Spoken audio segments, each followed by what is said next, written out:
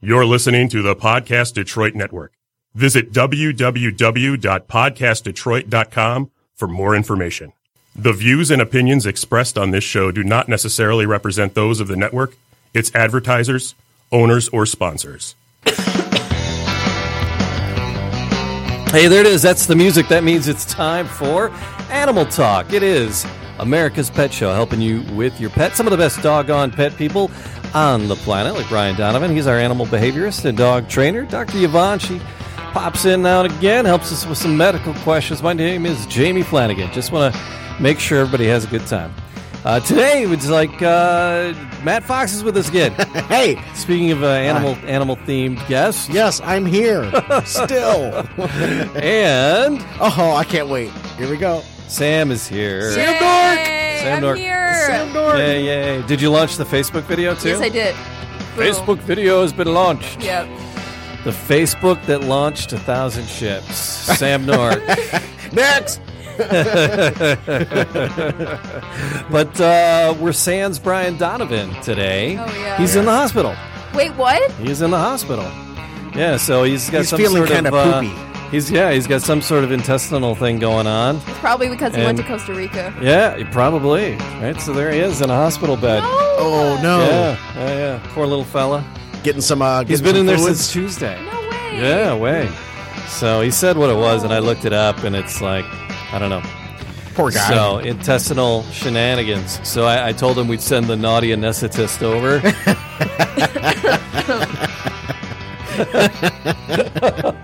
I remember that. See how it all... You gotta listen to him in sequence, because otherwise you miss all the jokes. But oh, man. Yeah, but coming up on today's show, we have a couple of guests, and we've set up a couple of callers. They're going to get a hold of us. Coming up in the second half of the show, Lucy Cooke. Lucy Cooke is going to give us a call, and she is an author. She's an award-winning filmmaker, and she's done a bunch of stuff. Her first book, Little Book of Sloth, was on the New York Times bestseller list. And we're talking about The Truth About Animals this time around, though. This is her latest book, The Truth About Animals. So Lucy Cooke coming up in the second half of the hour. And in this first half of the hour, very shortly, soon, we'll be talking to Laura, who is a pet sitter, a dog walker in L.A. Really? So, yeah, we'll be talking. She's a professional dog sitter? Yes, walker? she sits on dogs. She'll be calling us, and then in the second half of the hour, we'll be calling our second guest. So, fun. Yeah, so Fun. Laura will be chiming in there, theoretically, any time now. Excellent. Any time now. But before we get into that... Get ready, Sam. Yeah. Yeah. Hit the right button, Sam. Yeah. That's it. So it's a fun day. In spite of our boy Brian being all laid up, we're just thoughts and prayers to him. And I'm sure I said, hey, Sam's got a little nurse outfit. We can send her over and take care of you. And you do, right? No, you don't have a nurse's outfit? Oh. You need a little screeching sound right there. All right. So, no, I told him I would bring him whatever he needed. And he mentioned something about a sponge bath, and I said, okay. Hey, I got the rest of my night planned out. Hey, you know what? I can dress up for him, and I can surprise the heck out of him. Love you, Brian. That's it. But looking at the news right before we have our guest on. Oh, murder most foul. Same. Play on words. Yeah. The Oxford dodo was actually shot in the back of the head. There is the dodo bird, right, went extinct, but it's quite recent history as to when the dodo went extinct. Mm-hmm. And they have this example of it at the Oxford University, really? and they thought it was brought to the States. They thought it was, they thought it was put on display, but it turns out that nope. No. It was probably brought over dead because they did a CT scan on it, and there's pellets in the bird's head. So the dodos played a part in World War in the Civil War. Actually, it was done ago. Really, yeah, long time ago. They actually had a part in the Civil War. Huh. I can't remember what part it was. I just remember seeing something at a Civil War reenactment where they used a dodo. They used a dodo. All right. So, but they thought the birds were eaten into oblivion, right, as man made their way onto the islands there in the Indian Ocean. But it actually turns out more likely that it was rats and the monkeys and the goats and other animals that arrived with the sailors, predation from those. That was really, man had a good chunk to do with it, but the predation from those other animals is what did in the dodo. But the Oxford dodo came into the city in 1683 as part of a collection from Elias Ashmole. Careful how you say that. Ashmole. Yeah, Ashmole. He was a wealthy government official, so that kind of does make him an Ashmole. Yeah. Pretty much. And so they charged people to come see this dodo stiff, but they were surprised. Then there's a picture of the dead dodo head. That's a dead bird. Yeah, so it was the rats. It was the rats and the monkeys and the goats. That's what they were thinking it was. Very interesting. Any of you done any acting? You dirty rat. You come in here and you ask if you dirty rat, if we've ever done any acting. Why, you dirty, but that's not too bad, is it? You dirty rat. Snitch. Stool pigeon. Informer. Squealer. You dirty rat. I already said you dirty rat. Yeah, but I say it better. There you go. So the dirty rats doing in the dodos. Do you know where those are two different scenes? One's a TV show, one was a movie. Did you get the voices? I remember seeing it because I'm older, than Sam is. Yes. I just can't Don't place ask it. me. Yeah, the TV show was Alan Alda in MASH. Oh my the gosh. First one. Yeah, okay. And the second one, that was part of a movie, right? Plays banjo, part of a movie. The guy plays banjo, not in the movie, but he's a banjo player. Steve Martin, My Blue Heaven. Oh, okay. He plays the banjo? And yes, very Steve well, Martin? actually. Yeah, he's won like a couple Grammys for his banjo albums. Oh. His folk Can and we banjo pretend albums. I didn't say that and that I knew that? Yeah, you're like a fan. Aren't you like Martin Short and Steve Martin? Yeah, I mean, I like them, those yeah. guys? Martin and Martin. But that's the Jimmy Cagney's line, right? Yes. He never actually said that. Jimmy Cagney never said "you dirty rat." No, he came close in the movie Taxi, 1932, and this is as close as he got. Where is he? You're too late. He's gone. He's gone, eh? Come out and take it, you dirty yellow-bellied rat, or I'll give it to you through the door. Oh, please, Matt, listen to me, will you? Get away from me. Get away from me. I got this. Don't give it to you, too. Get away from that door. So, yeah. Dirty yellow belly. Yellow belly rat. Yeah. So. I think somebody's calling us. Oh, okay. Then Answer it. Sure. Boom. All right. All right. And so make sure that other purple one is up there, the maroon fade. That's probably it. And that would probably be our guest, Lucy Cooke, chiming in. Lucy. Laura Vorreyer from the Pet Sitter's Tale. Oh, I jumped a half hour, Laura. We got to call Lucy. I'm in the right time frame, just the wrong half hour. Laura, the pet sitter calling from L.A. Sorry, Laura. We have all kinds of fun lined up here today. I get it. That's awesome. Hey, that's very well. No problem. I'm conversing. And all right. So, but yeah. Laura, she's an LA pet sitter. She's the author of The Pet Sitter's Tale, pioneering dog walking business in Hollywood for over 15 years. Thanks for joining us on Animal Talk today. I'm really glad to be on, Jamie. Thanks for having me. So we wanted to talk to you a little about spring is in the air. And it's the time of year people bring new pets into their home. And we wanted to talk a little bit about introducing a new puppy into the house and some of the important things to keep in mind as we bring those new pets into the house. And what are some things as a pet sitter you see as a common problem when people try to bring a new pet into their home? Oh, that's a great question. Well, the first thing is a lot of people just go out, they fall in love with the dog, and they're like, oh, I'm bringing it home to surprise my whole family. It'll be great. And they don't really think that through because, you're going to have supplies for the puppy. You're going to have reactions from the people in the house, and you're going to have to do a lot of work. It's not just all warm and cuddly after that initial, meet and greet, and you're so happy and everyone's tail's wagging, but then you have a real live being that you have to take care of and train and pay for and all that good stuff. So I think, definitely planning, definitely do some planning. So before you go out and bring that adoptable pet home, make sure you have all the supplies that you're going to need, and make sure everyone is on board, and make sure that someone, usually I say someone is mom, usually that person, mom, has the time and really the energy to commit to this pet project, because pets, especially newborn pets and puppies, they take up a lot of time, and they need you. They need you during those first couple years, especially while they're being potty trained and while they're learning basic obedience commands and while they're kind of figuring out how to be good citizens and, become part of the family.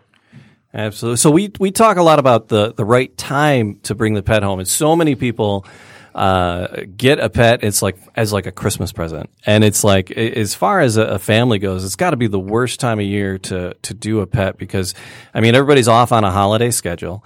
The house is decorated, furniture is in a different place than it normally is, and then you have the pet there for 2 weeks, and then everything changes. People are gone for 12 hours at a stretch. Right. It's so unsettling.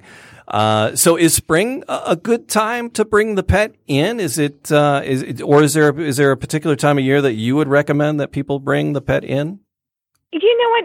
Anytime you can adopt a dog, I think, is a good time. And you know what? Holidays are not ideal for anyone. Right, sure. But, spring is excellent. Spring is a time, we call it the puppy season because, there are a lot of puppies right now. And it is a good time because the weather's starting to get better. People have already rebounded from the holidays for the most part, and they're looking at, summer. And it's a great time to get outside with your pet, get them leash trained, get some exercise yourself. And so I think spring is ideal, but really no bad time as long as you take the right steps. So you're right. I change my furniture around when the holidays are here, but, I've had my dog now for so long, he doesn't even notice. Yeah. So, I think that dogs can be pretty easygoing, and, moving around the furniture probably isn't going to freak them out that much, but going from having people around all the time to then nobody, that could be stressful. So you want to really kind of plan for that and maybe stagger your schedule so that doesn't happen to the pet and it doesn't freak them out. So there's the question of you have this new critter that you're going to eventually need a walker for. We'll get to that. But you're training them. Where do you fall on using a crate? Oh, definitely encourage it. Encourage crating because, crating is not cruel. It's kind of necessary, especially in the very beginning when you have a puppy or a younger pet or maybe a new pet who's just got real anxiety issues. And for the pet, in their mind, they're thinking, well, now they're in charge of this big house or this whole unknown area that they've got to sort of manage. So when you provide that crate for them, that's really a den-like setting. That's supposed to make them feel good. So that's not cruel and that's not a punishment, but that is a tool for you to use to help that dog ease into, life with the family and also teach them potty training. Yeah, for sure. And that's the one of the biggest tasks is getting that potty training going. Do you got any tips for that? What's a good way to, when you're working with a crate and trying to get that potty training going, what would you suggest a new pet owner do? It can seem like it's going to last forever, right? I go through this every year. People get a puppy and they're like, oh, they seem to get it and then they don't get it. Well, the key to that is really consistency. So before you put your pet in the crate, you want to make sure that crate is the warm, peaceful place that the pet likes to go into. So, make it warm and cozy. Put a pillow down in there. Put a blanket down in there. Put the dog's bed in there. Get a couple of toys in there that the pet really likes, and those are the crate toys. And then one thing that I do, which is really, really it's so useful, is a lot of dogs are food and treat motivated. So very much so. So every time you put your pet in the crate, give them a little treat. Don't give them the regular treats. Give them the treats they love, the high-value treats.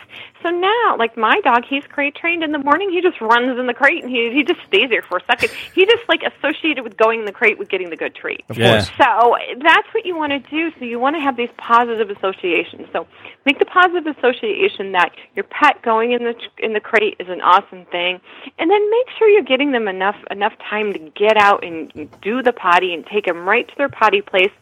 Don't stretch it out too much. If you can get your pet out, every couple hours, that's ideal. So actually, I have a question. This is Matt Fox, and how are you this evening? Thank you for being on Animal Talk. How are you, Matt? I'm happy to be here. Thanks. Thank you. one of the things that my wife and I have always talked about, and when we've had dogs in the past, we like to use, and you had mentioned earlier about teaching dogs commands. So do you like to do verbal commands when you're pet sitting, or do you like to do more hand commands, or is it a combination of both? What would you consider to be a acceptable way to train a dog? Well, excellent question.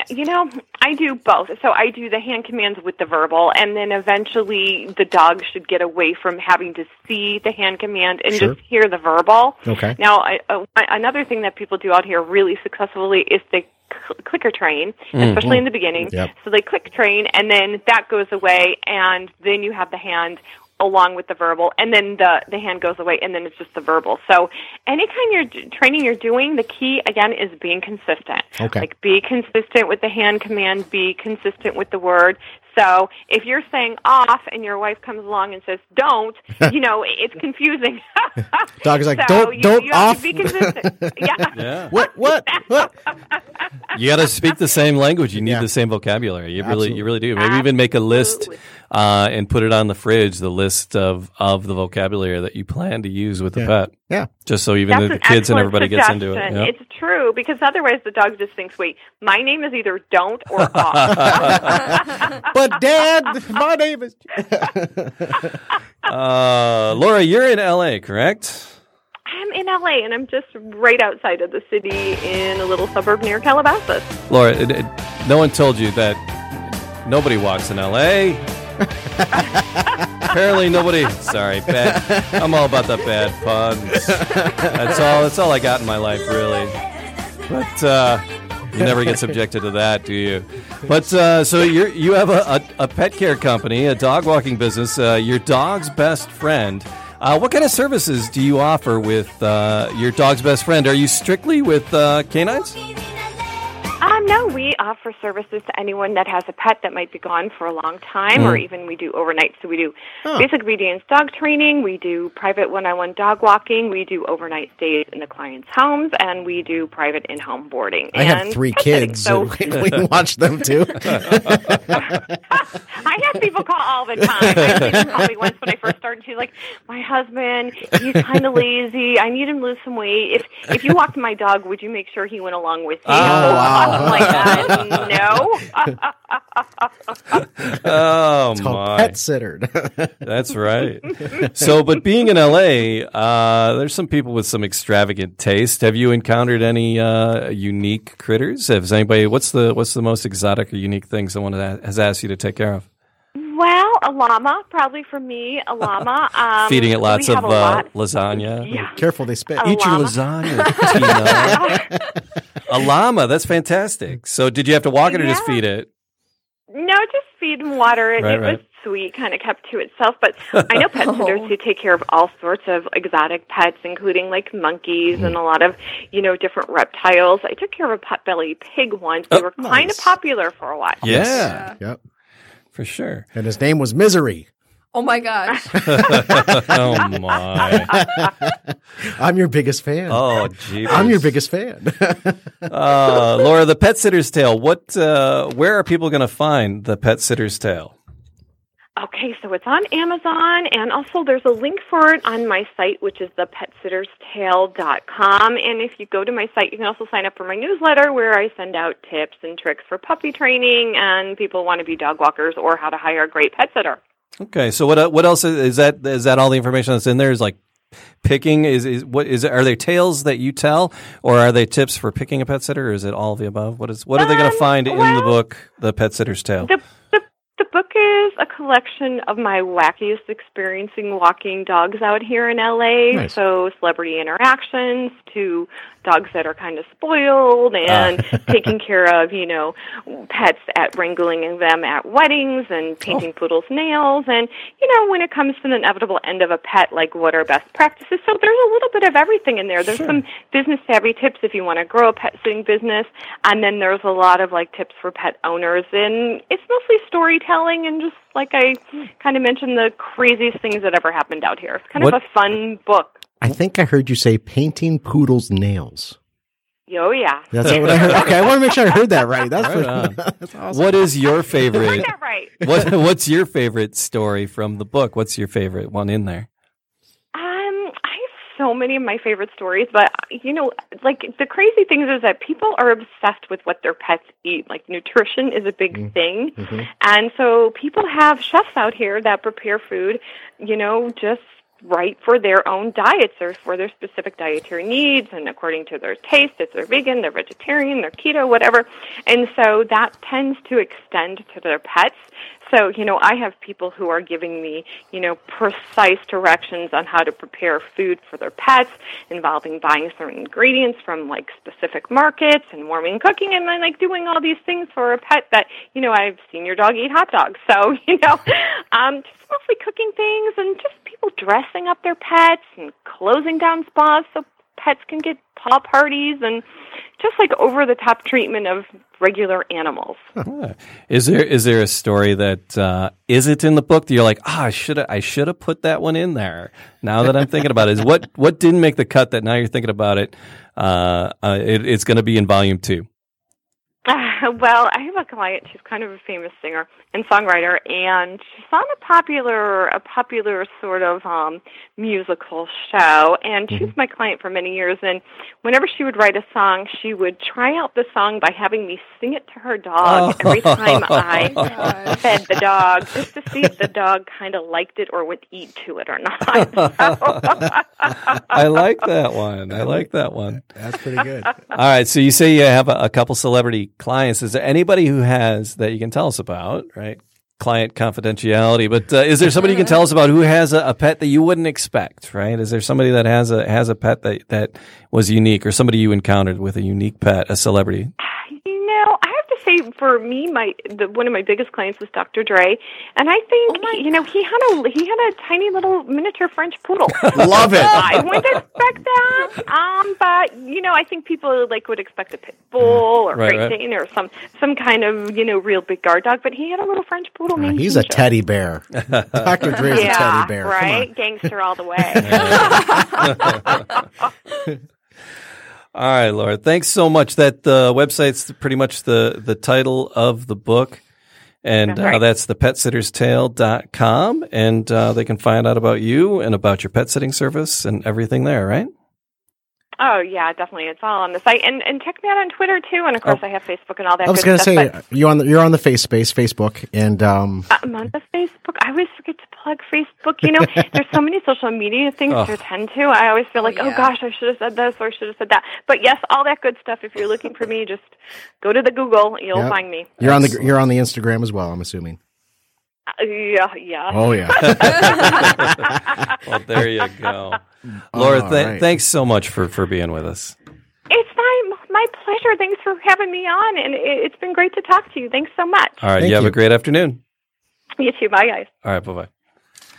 There you go. So, Pets She's awesome. Adventures She's in L.A. Dre's dog. And I wonder if Dre's dog was the one she was painting his nails. That's crazy. A nice, pretty fuchsia. Right on. So, yeah, Dre's dog. Gangsta. For a little French poodle. Yeah. Poodle. But we were before we were talking to her, we were talking about rats. Yes, we were talking about rats. Just to go back to her real quick. Oh my God. She's a professional dog sitter. Pet sitter, dog pet sitter. Pet sitter, dog sitter. She'll watch any pet. Yep. She'll watch your hamster. Yeah. She'll watch your fish. That's it. Hello, fish. Hey. Hello, fishy, fishy, fishy. Isn't that fishy, fishy, fishy, fish? Ooh, fishy. Ooh. So yeah, she was nice. Very cool. But I was the rats took out the dodos. The rats took out dodos. Yep, and they are. And I was like, wow, that's maybe not. But it's actually a problem right now in New Zealand. Really? Because they had their seasons off from ours, so they had a very hot summer. And there's been a tenfold explosion in the rat population. So fertile breeding conditions have caused the hottest summer on record, and it's led to a surge of rats and mice. It was a record-breaking long, hot summer, and there's just an explosion in New Zealand's rodent population in the country's urban and worst-hit areas. So the 2017-2018 summer is the hottest since records began, and it created fertile breeding conditions. And but they're committed. New Zealand, they have an initiative to become predator-free by 2050. Yeah. Wow. They're trying to wipe out all introduced species of rats, mice, possums, and stoats. I don't know if I wonder if it's goats, but it says stoats here. Is a stoat a thing? They do understand the circle of life, yes? But these are not native breeds to New Zealand. Yeah, so they're trying to eradicate them as much as possible. It's a 32-year plan, right? So if successful, it'll be the first country in the world to completely be pest-free. But global warming temperatures present a twofold threat to the country's predator-free goal. Cities experiencing a high number of rodents moving into previously pest-free alpine environments. So it's troublesome. But the thing is, Dr. Elliott of the Department of Conservation is telling us they have bird populations that are getting completely wiped out from the high number of rats. So it's horrible, and horrible things can happen when we start losing birds, and the next nesting season is not going to be pretty. Dr. Elliott fears. So those rats are quite the problem. You know, Sounds you like get it. ships come in, and so maybe they did do in the dodo. Possibly. Right? And again, you introduce that and things go extinct. So, is it fair to the rat? Is it nice to the rats? Rats. No. I don't know. Are you a fan of rats?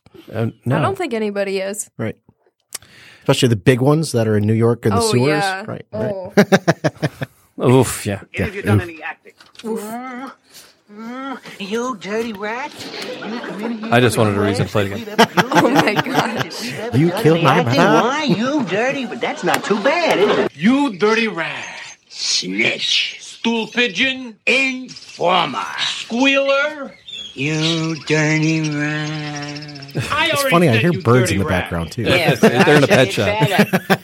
Yeah. Talking about rats. That's rats and birds. Yeah, they were in a pet shop.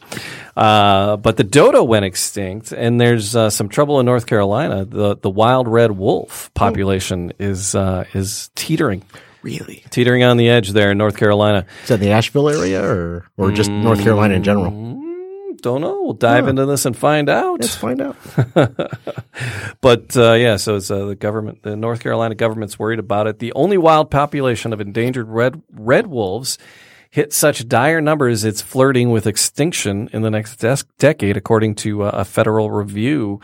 A 5-year status review released Tuesday by the U.S. Fish and Wildlife Service. The Southeast Regional Office found 40 wolves remain in North Carolina, and that the entire population could be wiped out in as little as 8 years. It can't recover from their losses, overcoming mortality. It steadily declines. There's a steady decline in the population. The colony of medium-sized wolves, historically native to the South, first introduced in the state in 1987. So they've only been in the state for that long. Wow. But it's a small population. So 40 left? Yep, 40 left. So there's a captive population of about 200 wolves in zoos. So there's 200 of the red wolves alive in zoos and nature centers throughout the country. But the ones in the wild, they're down to 40. Wow. And they're just not able. There's 40 left, and 38 of them are female. So, yeah. Conservationists, yeah. Hey, how you doing? Sorry. taking me down a road there, man. That's crazy. But we're wrecking havoc on the environment. We really are. We got to slow our roll. And conservationists are worried about the firearm killings of wolves too. It's one of the most endangered critters on the planet right now. Wow. So there you go. Bummer. Yeah. So stop shooting the red wolves in North Carolina, please. Please. If we can. Just stop, drop, and roll. Or just don't move. You don't need to shoot them. Because stuff's going to disappear like the dodo did. Yes. And did that. So Sam and I, there's a new segment that she's really excited about. Oh, yeah? Mm-hmm. Mm-hmm. It's called Movie Reviews, Nothing to Do with Animals. Oh. Okay. We can try to make it about animals. Yeah. There wasn't any critters in there. There was no have a animals pet. in that There movie. wasn't a No. pet. There wasn't. There was a movie called Tully. That that just is coming out, right? Yeah. Tomorrow? No, it comes out May 4th. May 4th? Yeah. Okay, still a week out. Yeah. All right. But yeah, we're not really allowed to talk about it yet. It's hard to talk about this movie. Would be hard to talk about the movie without a spoiler. Yeah. So, but put it at this, that it's an interesting story. It's a quirky story. And It was good. I liked it. I enjoyed it. So who are the characters, and who's the writer and the director that you're interested in? Oh, the guy who, I just like somebody that starred in it. He didn't do anything with it. He just starred. Oh, he was just one of the actors? Yeah, he was just one of the actors in it. He is a filmmaker though. Okay. Yeah. And you're going to California to see it? Mark Duplass. Yep. All right. He's an indie filmmaker. Nice. Yeah. So maybe when you're out there, you can do a little part-time walking with Laura. Yeah. And I should be like, yo. So, but Tully She's Los is Angeles. Yeah. San So, Francisco. you're going to be in San Fran. Yeah. It's like 5 hours away. Yeah, that's the journey. That's a long walk. Oh yeah. Yes. I should walk. So there's not only the wolves in North Carolina are not the only endangered things. You're bumming me out, man. I know. There's some rivers. There's some rivers that are endangered in the U.S. So if you're planning a trip this summer, you may want to go see one of these endangered rivers, right? Endangered rivers? And go pick up some trash. Here's a list of the 10 most endangered rivers in the United States. Where do you think? Let's see. Tell me that the Yow. The Nile. The Yow is not on. Oh there, wait, that's not in. The D-Nile? What? That was me a month and a half ago. Isn't that in like Africa? Yeah. The Yow. Yough. Upper or lower? Are they on that list? No, they are not. The Yow. Nope. Or The Yo. Yow. Good. The Yo. They are. Those are amazing rivers to whitewater raft on. Oh. Yeah. Oh, okay. Yeah. But There's like no famous rivers in like the United States. The Mississippi. Oh, but the Mississippi is a tributary. I don't know my geography, and that's why I'm taking geography. I'm making a C. So not the Mississippi itself, but many of its tributaries are some of the most endangered rivers in the United States. So it's a 33rd annual report on the rivers recently released, and rivers are at a crossroads. So key decisions coming soon will help rivers survive or not. There's so the list is here. The Big Sunflower River has 200,000 acres of surrounding wetlands, is the tops on the list of the most endangered rivers. American rivers, like the Big Sunflowers, wetlands, wildlife, and nearby low-income communities are threatened. So it's just it's problems with engineers and damming. So it's not all just litter. I mean, there's people are manipulating the rivers for their own purposes, and it's causing rivers to flood, and that's helping destroy the ecology of the rivers. It's bad. So the Big Sunflower River in Mississippi. The threat to that one is the Army Corps pumping project, and it's messing up the wetlands around it. The rivers of Bristol Bay in Alaska. Really? Yep. The at risk is the clean water and salmon runs. Yeah, I was going to say the spawning of the salmon, and that's going to bug them. Yep. The Boundary Water area in Minnesota, South Kiowashi River. Again, it's Wishy. In Minnesota. So that one is the recreation, and the recreation is being threatened on that one. The Lower Rio Grande in Tejas. Oh wow. Yep. So there's a lot of wildlife around that one, and the habitat is at risk. In Idaho, the South Fork Salmon River is in trouble. The salmon habitat is being endangered there. Idaho. More in Mississippi.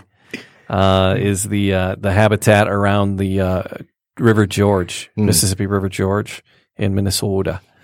Another one in Alaska is the Colville River, and oil and gas development are threatening that one. No, I lived in Alaska for a period of time when I was much younger, and just to hear that Alaska's on the list of endangered twice, endangered rivers, and that's oil, so they're not careful with the oil, and it's messing up the rivers, and it's messing up the wildlife.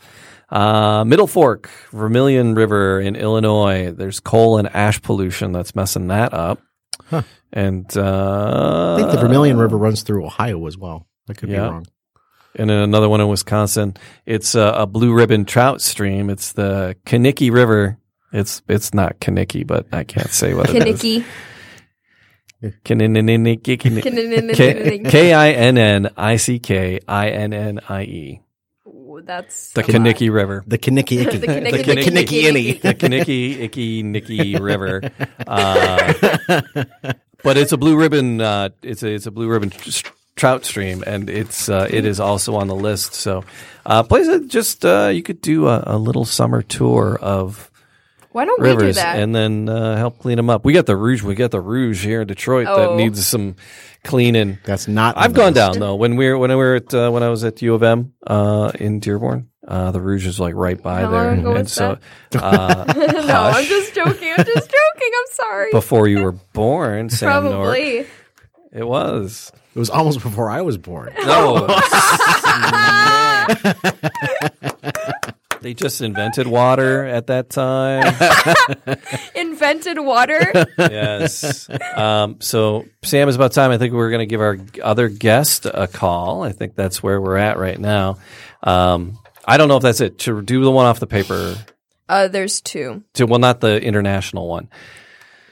Don't do the UK one, okay. Right. So it says what to do there. It says call and ask the desk and the... I think she's at a hotel. I think we're calling into the desk. That's awesome. Okay, so I just have to say, hey, can I have Lucy Cooke's room? Please, I think. I don't know. I'm calling. Let's call it. All right, I'm calling. We all learned today. I don't hear it. Oh, there it goes. Thank you for calling Hotel Kabuki, a joie de vivre hotel. Kabuki, if you know okay, your okay, party's extension, you may dial it any time during this message. Press 1 to speak to a guest. Press 2 for room reservations. Press 1. Press 3 for sales. All right. And this is why if you know the room number you wish to call, or a 3-digit room number, please press 7 and then the room number. Or a 4-digit room number, just press the room number. We don't know her room number. Oh. Please hold. There we go. Okay. Yeah, let's get to a live person. See, it works better when you have like a not. Thank you for calling Hotel Kabuki. This is Catherine. How may I assist you? Hi, could you direct us to Lucy Cooke's room? Number. Lucy Cooke. One moment. Thank you. Thank you.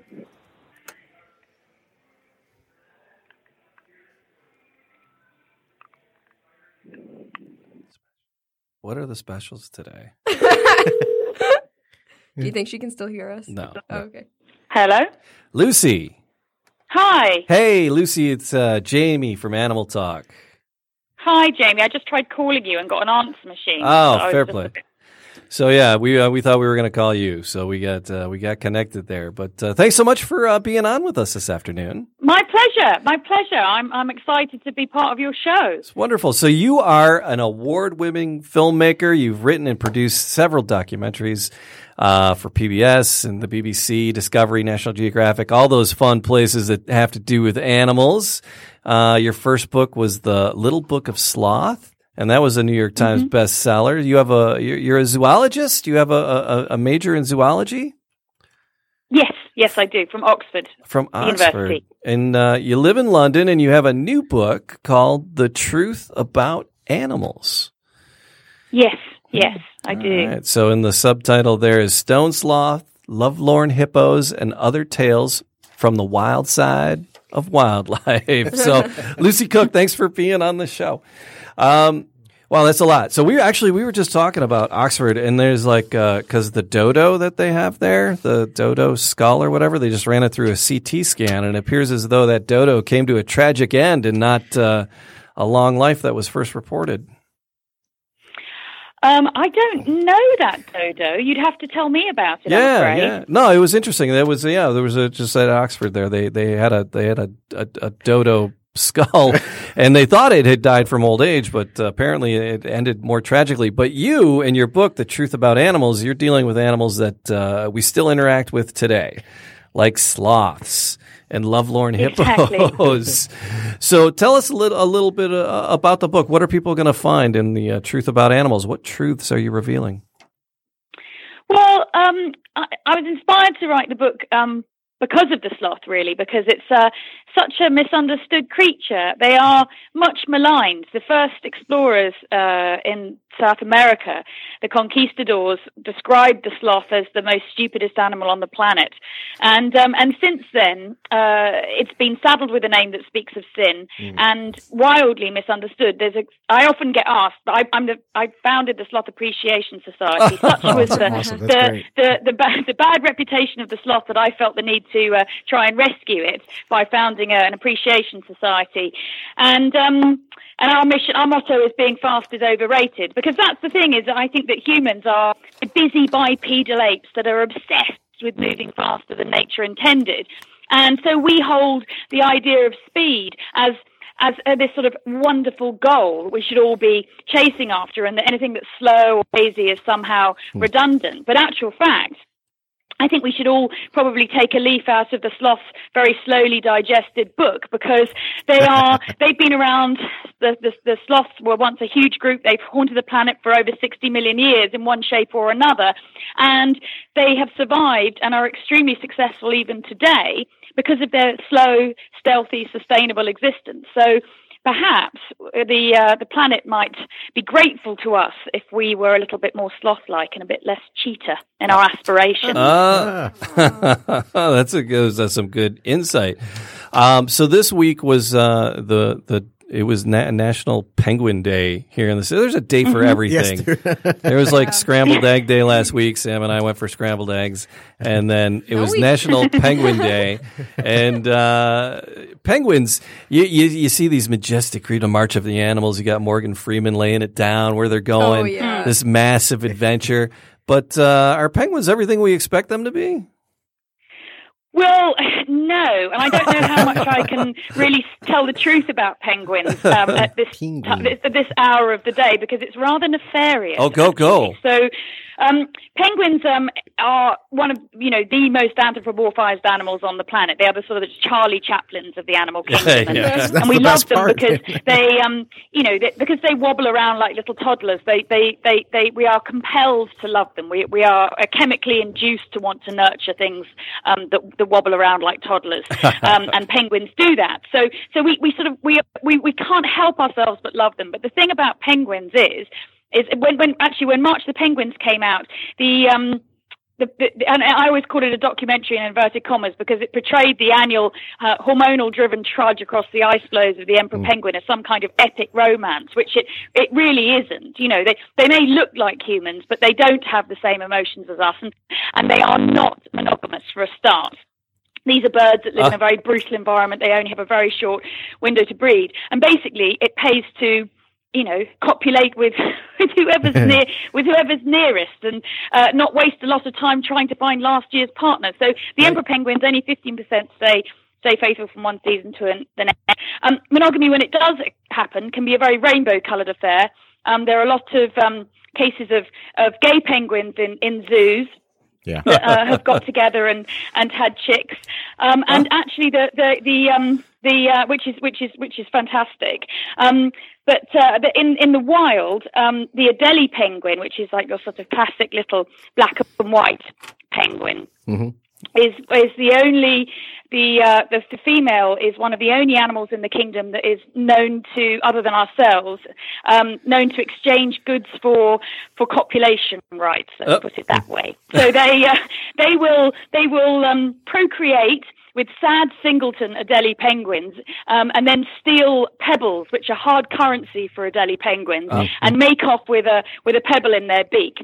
And if you're sort of feeling sorry for the males, you needn't, because they will basically copulate with with pretty much anything that moves and a lot of things that don't. So penguins have this reputation of being these great parents and sort of. In fact, when March of the Penguins came out, the American Christian right wing adopted the penguin as a paragon of Christian family values. And, Wow.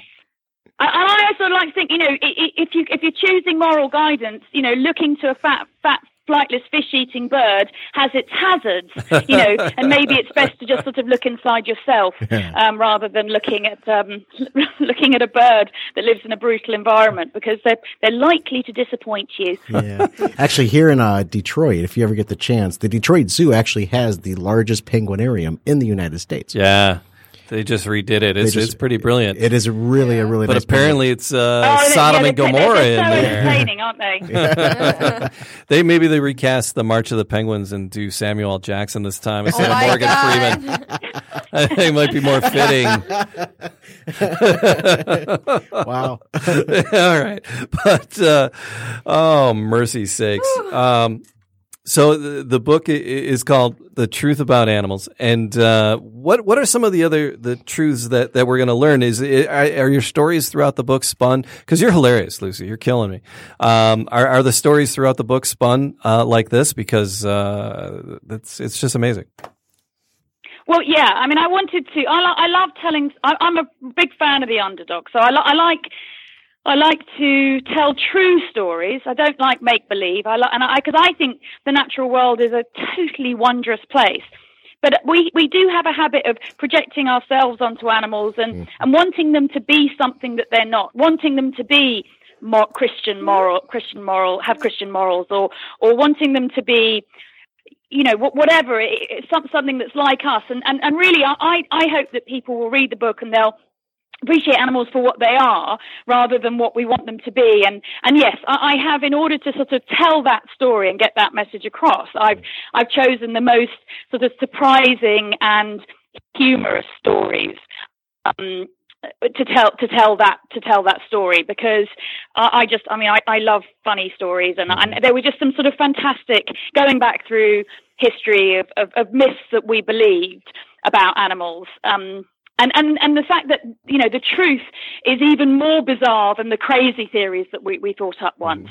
What's one of the truths from the book that you think might surprise us? One of the truths in the book that, people are quite surprised about penguins. I'm loving that already. I'm just trying to think, because there's quite a lot of sex in the book, and it's difficult to talk about. You've got my attention, Lucy. You just keep talking in a British accent about sex, and we are good. I can tell you about one of the funny. Am I allowed to talk about testicles? Absolutely, without a doubt. So one of the sort of ancient myths. So they were like, I dug up all these sort of hilarious ancient myths about animals, and there was this sort of the bestiaries, the medieval bestiaries, which were the original animal encyclopedias, and they were written by religious scribes, and that's where our habit of moralizing about animals, I was fascinated to find, dates all the way back to these medieval scriptures. And that's where a lot of our mythology comes from. And they basically took a little sprinkling of fact and then mixed it up with lots of folklore and lots of moralizing about animals. And one of the animals that they had just like this crazy rumor about, which hung about and was in circulation for something like 1,400 years, was about the beaver. So beavers, when you think about beavers, the first thing you think about beavers is like they're amazing architects and they're brilliant at cutting down trees. Yeah. They didn't mention either of those things in the bestiaries. Instead, they said that the beaver would gnaw off its own testicles when being chased by a hunter and throw them at the hunter and escape attack. And that literally is in every single bestiary, every single one. They say this gentle animal called the beaver gnaws off its own testicles. And that's because, so I sort of traced this rumour back. And then I sort of discovered that what was hilarious is that the beaver has a pair of glands that look a lot like testicles, that were very popular. They have this liquid that was used to treat hysteria in women. Yep. And so that's the sort of where the kind of mythology comes from, is that they thought that these glands that were sold treat women that look remarkably like a pair of testicles. I have to say. And these days, the same castoreum, the liquid that's in these glands, believe it or not, is still in use, and it's not used to treat women for hysteria anymore. Although arguably you could say that maybe it is, but it's used as a substitute vanilla flavoring. Oh my! So beaver butt glands might be flavoring your vanilla ice cream. Oh, wow. Mercy sakes! The truth, the honest to God truth. So, but people love their cute animals, and the only thing they love more than the cute animals, I saw a mention in your paperwork here, are the cute videos. Right? These viral videos, cat videos. And, who doesn't love a good cat video? That's why I got a damn Instagram account, right? I want to see these videos. But you say that these viral videos, that these animal videos can be bad. Yeah. I mean, the thing is they're not always what they seem. So again, it's that thing that we project ourselves onto these animals, and we think that because the animal is smiling, for instance, that it's really happy and it's having a good time. I mean, there was one day, just the other day actually, that went very viral, of a sloth that had just been rescued and moved across the road, and all around the world there was a video went viral. Oh, look at the sloth! It's waving at its rescuer to say thanks. It's smiling and waving. Well, sloths have got a fixed smile on their face, but that wave, that's not a wave. I know that animal, that's a fear response, so that animal is trying to defend itself, but it does. It looks like it's waving. So a lot of the time, a lot of these kind of cute videos, the animal, when you understand animals, you know that actually that animal is really stressed and it's not as cute as it looks. I mean, very famously, there was a slow loris that was being tickled under the armpits that went incredibly viral about 5 or 6 years ago. And it looked very cute. But the thing is that again, that slow loris wasn't enjoying having its armpits tickled. It was a fear response. And it was trying to defend itself. And then as a result of that video, slow lorises were just being captured, taken from the wild in vast numbers, and they are endangered and sold as pets. So, and they make a very inappropriate pet because they've got poisonous elbows, slow lorises. Wow, all right. Which is something I've always quite wanted during the sales. quite useful. All right.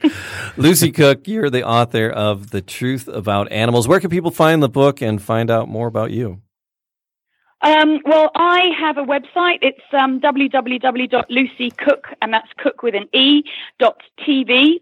And the book is available pretty much everywhere, I think. I mean, but you can find it. There'll be links on my website if you're struggling. But yes, it's easy to find. All right. Just fun stories to snuggle up with and finding out more about the animals. Lucy Cooke, The Truth About Animals. Thanks so much for taking time and being with us. My pleasure. It was delightful to meet you. Thank you. All right, you have a great day. Bye-bye. All right, bye. All right, The Truth About Animals. And thank you. All right. So that was fun. So, the viral videos. That accent was amazing. I know. Yeah. You love that. Just the cats with bread on their face. Yeah. I don't get that breading with the breading of the cats. The breading, you're right. I've seen that.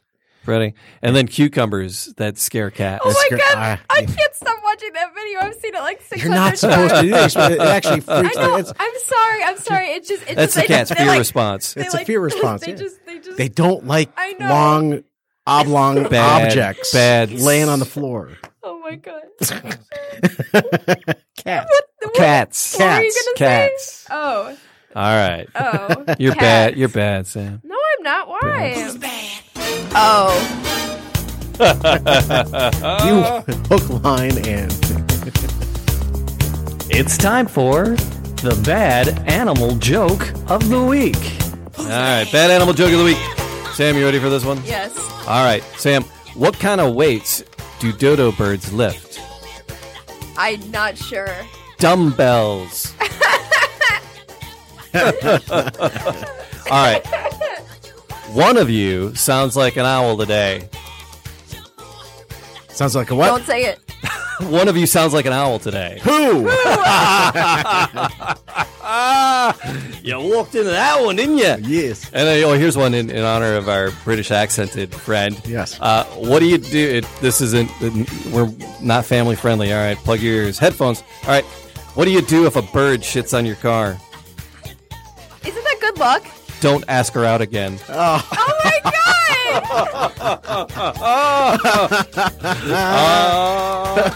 See what I did with that? It's a British lady joke. So, all right. Ladybird. Oh, mercy sakes. Oh, Ladybird. Oh. That's terrible. Yeah, we should probably stop. Yeah. All right. All the social medias.